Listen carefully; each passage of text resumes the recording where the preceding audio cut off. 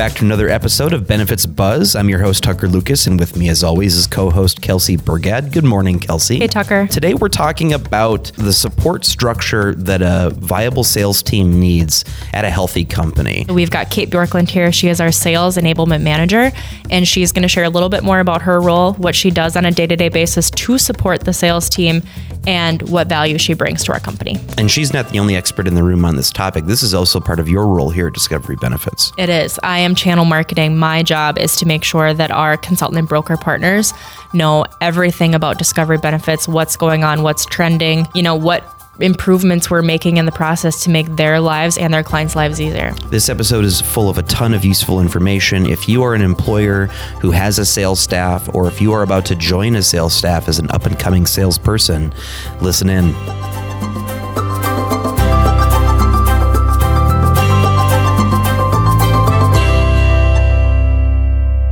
Kate, when I think of a salesperson, I think of, a globe-trotting man or woman in a suit getting on an airplane, going out making deals. And that's definitely a part of it, right? But that's in reality, though, that's just the tip of the iceberg for a sales operation at a company. So help us fill in what's below the surface of the water here. What, at a starting point, maybe, what are some basic needs that a sales team is looking for support? For support, or like my wish list salesperson qualities? Let's do both. Ooh. Well, first of all, yes, globetrotting, fun, excitement, first-class travelers. Those are some things I think that people get excited about and love thinking about. But I think the reality of that is there's always a flip side, right? So it's hard work, ton of time away from family, living out of a suitcase, quick trips. I mean, I'm talking quick trips. Get on a plane, go to a meeting, get back on a plane. Exactly.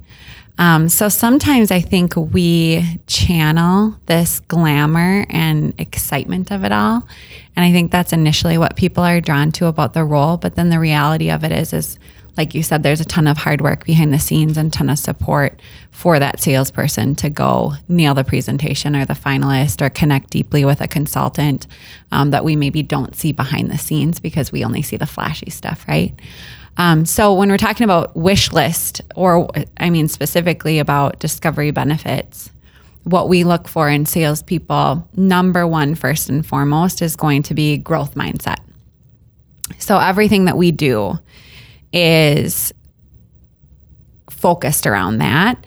How to get better, how to take constructive criticism to get better at what you're saying, what you're doing, learn from each other. My favorite thing that we say to each other and hold each other accountable to is we have not arrived. No one on our team has arrived. And that is from the top down. So even our Can you unpack that a little bit more? What does that mean specifically? Yeah, so for me, that just means no one is who they're meant to be forever. So whether it's personally or professionally, we're constantly looking to grow and to change and to be open and to do better and be better and expect more from each other and want to be more for each other, that no one has arrived. So when we put that into context professionally, if you're giving feedback to a salesperson and they have the mindset that they have arrived, they're the seller that they're always going to be, and they have arrived, then that feedback doesn't hit them in exactly the right way. They might not have, an open heart to accept it. They might not have the wherewithal to channel that feedback, take it to heart, change something in their story, change verbiage, and really execute on that the next time they're telling a story, to make them better, or to help them connect more deeply with their audience. So when we are getting feedback, for example, that's just top of mind for me. Like, no one is above feedback. I give it and receive it. Right. That's great. I also think it comes into, what we talked about with John a few episodes ago. I think it was episode 1 about servant leadership and being able to lead up or lead across. So the most veteran sellers are still learning from people who just hit the road for the first time. So you need to basically stay in a mindset that allows for aha moments to happen. Absolutely. For growth to happen. Love it. That regardless of how talented or masterful you might be at something, you're still a student. You'll always be a student, and you should be a student, because that leads to growth. Why don't we dive a little bit more concretely into the support structure for that sales team that helps them do that? And let's just start with the roles that each of you have. So could you each sort of explain in a little more detail, your position here at Discovery Benefits, what it is your role entails, and why it's important for a sales team? And paper, rock, scissors, who wants to go first? I'm terrible at paper, rock, scissors, so you should just go first. Okay.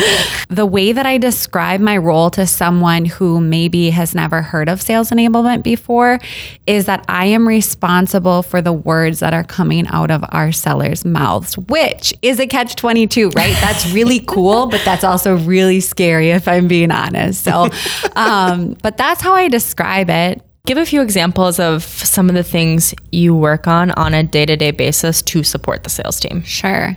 So I think number one, I spend time with the team. So what does that mean? That could mean anything from practicing stories. So what's a new story that we've been practicing lately? Participant behavioral analysis. Right. So we launched into the participant behavioral analysis.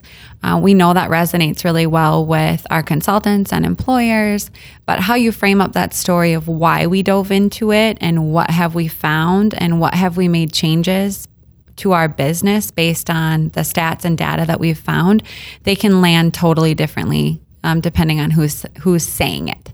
So spending some time with our team, practicing that, because we know that when they're in performance mode, so when they're in finalist mode or they're having these crucial interactions with a client or a consultant, they're in performance mode. So that's not the best time to try out something new for the first time. And so we try to really give them scheduled time to be in practice mode. So that comes in, time like that, just having conversations and free flowing. And I love how you said that, or, let's tweak that just a little bit, and really like getting that message so that it feels really comfortable coming out of that individual seller's mouth. So when I say I'm responsible for the words coming out of their mouth, that's true, but also keep in mind that each seller is different and unique and has their own complete personality and take on different things. So it's really that quality time with me helps me get to know the seller and what sounds natural for them, and then really encourage them in that space. Absolutely. And I think too, you and I work very closely together to determine the stats behind the story. Mm-hmm. So when we speak about the participant behavioral analysis, what changes did Discovery Benefits make to improve the client or consumer experience, and what stats do we have to support that story? So sales individuals do not have time to work with other teams within the company to find those stats, and understand all the ins and outs. So that's really where Kate comes in, and you do such a great job of working with every team in this company and weaving that story together and helping them communicate that to our clients. You're sweet. Well, I appreciate that. But when we're talking building and maintaining relationships, mine are internal. So I look at myself a little bit in the same vein as a seller, building and maintaining relationships, but mine are all internal. So when we go to a team and we need stats, or we need to understand why we did something and how it's shaped our business, not every team has that same sales hat on that then wants to share that story with the world. So pushing our teams and trying to get that information and putting our spin on it so that it makes sense to the right audience. That's definitely another avenue that I work in for sure. But also, so if it's not just practicing stories, it's sitting in on a lot of phone calls and listening hours. So I track a lot of time behind the scenes, and I always explain it to a new seller. It's a luxury that I have this time. I don't have to be actively listening because I'm not responsible for turning around after I've heard something and responding to it. I get the luxury of just listening, taking notes, hearing things differently than someone else might. Have you thought of messaging it this way? When this consultant asks this question, here's a train of thought that I might go on. How is that compare and contrast that to what you did? You went here, here, here. Another area of your role that I think is very important, and that our listeners would understand and value is that you keep up with trends and industry news. And it's really your job to make sure that the sales team knows what's going on at key times, like when it's important to them. Can you talk a little bit about that? Yeah. Well, it's a huge, that part of it in and of itself is a huge portion of the role, but certainly I don't do that alone. I count on a ton of different teams across the company to help bring those things to light. But one specifically that comes up, there's a couple of new HRAs that are coming out. And so the team gets really excited. We love shiny things. We love new things in our space, right? I'm guilty of it too. I love the shiny, new, fun, different, be the first person to talk about this. So I'm guilty of that as well. But, working with our other internal teams to really understand what the letter of the law is on these two new HRAs. And then how do I take all of that information and then I put on my sales hat and I have to say, what does our team actually need to know? I think that's a great segue into what I do to support the sales team, because Kate and I work very closely together, sales enablement and channel marketing, super closely. Super close. So my role is to make sure our broker and consultant partners know everything that's going on in our industry, what's going on with Discovery Benefits, what's new, the shiny things. And I think it's very similar for Kate and I, where her role is to make sure the sales team knows those important things and at the right time. And it's also important for me to tell our broker and consultant partners, but at the right time. And I think it's great that you said, our compliance team might need to know the ins and outs of every piece, but does our channel need to know that? Do our broker and consultant partners need to know every piece? Or what are the key things that they do need to know? And how it's valuable to them and their clients. So I would say for the listeners today, if you're thinking about your sales team and a support staff for your sales team, it's important to think about the audience. It's important to think about what they need to know and when, how much of it they need to know, and then ultimately how to get them to trust the rest of the sales support team for the nitty-gritty, deep details. So both of you really have roles that are part of, a strategy to help a sales team succeed. But what are some examples that you may have seen of other companies that unintentionally set up their sales teams to fail? I don't know if I have a specific example of a company that set up their sales team to fail. I would hope that there aren't any out there. It's unintentional, right? Absolutely. Like a way you do it without realizing it. But what I think about when I think about setting up your sales team to fail, I think about giving your sales team a big number, giving them a number they have to hit, and then not having the support behind that sales team to actually make it happen. So I think about, what our sales team is out there selling. They're selling our customer service. They're selling our technology. They're selling our products. And without our participant services team who comes in every day and they pick up the phones and they know the answers to all of those questions, they're on chat, they're on email. Without our key account executives, our implementation team, it's not possible. And it's even down to, our claims specialists who are approving claims. It takes a village. I know that's a cliche, but it takes a village. And if those it's a cliche because it's true. It's true. And if those people aren't set up to succeed, if they don't have the staff on those teams to support all of the, the sales coming through, then we're not able to sell. Oh, 100%. And I know I've heard our sales team say, and we'll serve up stats around how our teams are performing. So here's a turnaround time on calls and emails, and just to have a beat on where we're at, and not because we're checking in on other teams, but because it builds confidence in our sales team.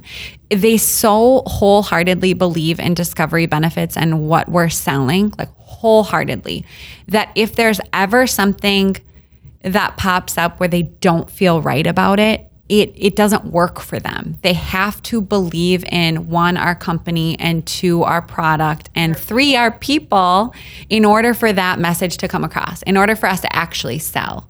We're not asking them to sell something that they don't believe in. We would never do that as an organization. So I think that's maybe one, Tucker, to bring that back to the question that you asked. And then 2, other companies that I've heard of that have sales teams that have goals that they have to meet, there could be some type of if you don't meet this goal, then.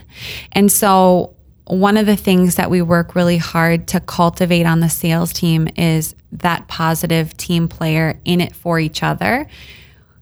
At the end of the day, every salesperson is a little bit in it for themselves. They have the number attached to their name, and I'm not faulting them by any means for that.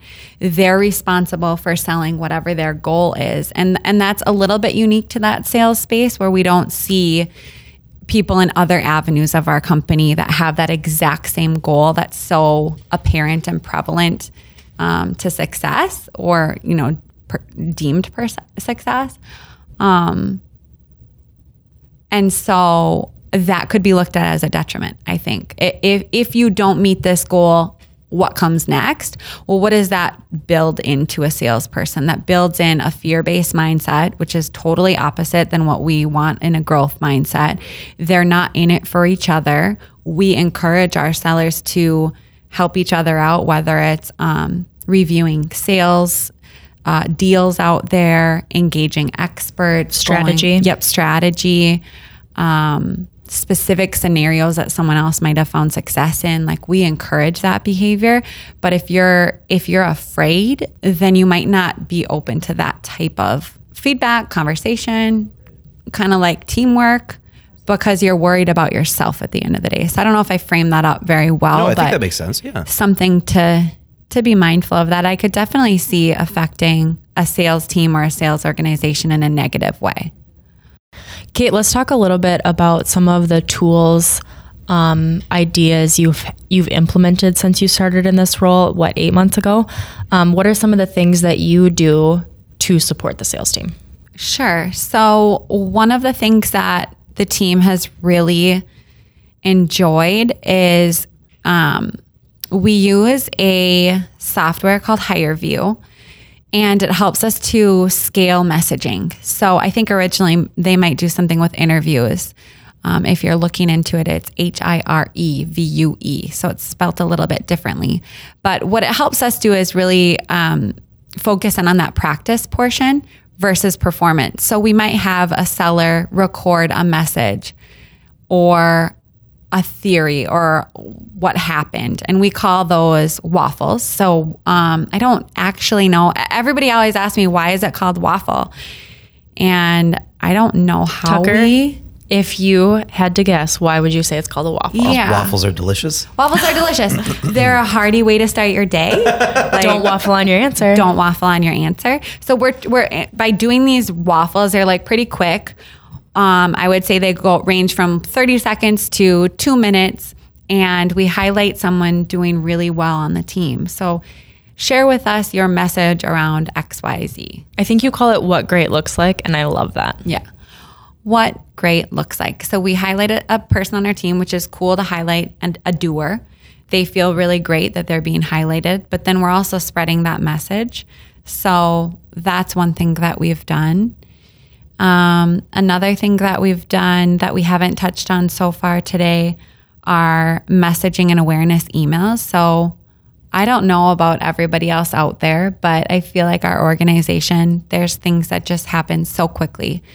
And scaling that across 57 people has been a challenge in the past. And so these messaging and awareness emails tell our team, if you're going to read any email this week that's from an internal resource, please let it be this one email. Mm-hmm. And so it's what you need to know. It's the top 3 things. It's not everything. It's the skinny. It's the skinny. Yes. Great way to say it. So that has anything from software releases to new content that's available to regulation updates and changes. Really anything that could hit our entire company. Here's what you need to know while you're on the road. So that's gone a long way, because prior to my role, everything all came at them from every angle. And that was, 1, really hard to keep up with. But then 2, a lot of times the team wouldn't read everything or understand it because it had so many details in it that they just weren't able to grasp. Like, that's great that we have a new HRA in place, but how am I supposed to talk about it? And like, how frequent is this going to come up in conversation? Like, how deep do I really need to be able to go? So those are like some little things that we've done that have really made a big impact on the team. One of the other things we use is Airtable. We use that as like a data, or I don't know how to even phrase it, but it's a tool where you can load all of your collateral or marketing materials for the team, and they can easily access it from anywhere. So it's just a website. They can filter it down by what product the collateral piece is geared toward, what audience it's geared toward, and then they can download it and share it so easily. So Airtable, I think, is really valuable. Huge win. And we really had to listen to the team on that one too. We had a different solution for them to use, and their feedback was, it's too hard, it's too many clicks to get into, we can't access it on the road. So if you're another sales organization, if you're not going to make your content easy to use, find, access, digest, your team is just not going to use it. When I think about sales support, I don't just think about Kate and I, because we are... No, God, no. We are not the only ones. I also think about our channel success managers. That's another area of our sales team that really is so supportive. They're there for our broker and consultant channel whenever they need them. Our sales coordinators, this team, I can't even say enough about them. And then we have a partner team, our partner success managers. So they focus on our partnerships around HRIS, Ben admin, payroll vendors. And then on top of that, Tucker, shout out to you. Technically, you are sales support, because all of the videos, this podcast, everything that you do every day supports the sales team too. Well, that makes me feel, you know what? You're sweet. Oh, see. Are there any resources outside of today's podcast that you would recommend people check out? Any books or any resources that have helped you in your journey in this process? Yeah, so I would say anything Harvard Business Review. They do a ton of articles out there on feedback and how to give feedback and what to be aware of when you're giving feedback. I would say The Power of a Positive Team. That's a great book that I think I highlighted the entire thing. At some point, I was like, I should stop highlighting because it's not valuable anymore. And the sections you don't want to remember. I know. And also, she broke her highlighter when she was highlighting. Yeah. Went through a 6-pack. It's a great book. I would recommend it. I know some of our sales teams have done actual book studies on it as a group. So I love that book. And then I actually listened to another podcast by Adam Grant. It's called Work Life. And I think even though the title of the episode might not be something you think is gonna, give you an aha moment or click for you, I think every single episode I've gotten something out of it. And I really love what he does. So. And also check out previous episodes of Benefits Buzz. We here at Discovery Benefits are in the business of simplifying the world of employee benefits. Although we hope today's episode sparks some aha moments for you, we cannot provide legal, investment, or financial advice related to the plans we administer, and nothing shared in this podcast should be interpreted as such. We encourage you to seek appropriate professional advice regarding your plan. If you want more information on Discovery Benefits, check us out online, www.discoverybenefits.com. We're on Facebook, we're on Twitter, and we are on LinkedIn. Check us out today. New episodes of Benefits Buzz are available every Monday on iTunes, Google Play, Stitcher, Spotify, YouTube, iHeartRadio, basically everywhere you consume the podcast that you love. Again, for Benefits Buzz, a Discovery Benefits podcast, I'm Tucker Lucas. With me as always is Kelsey Burgad, and we will see you again the next episode.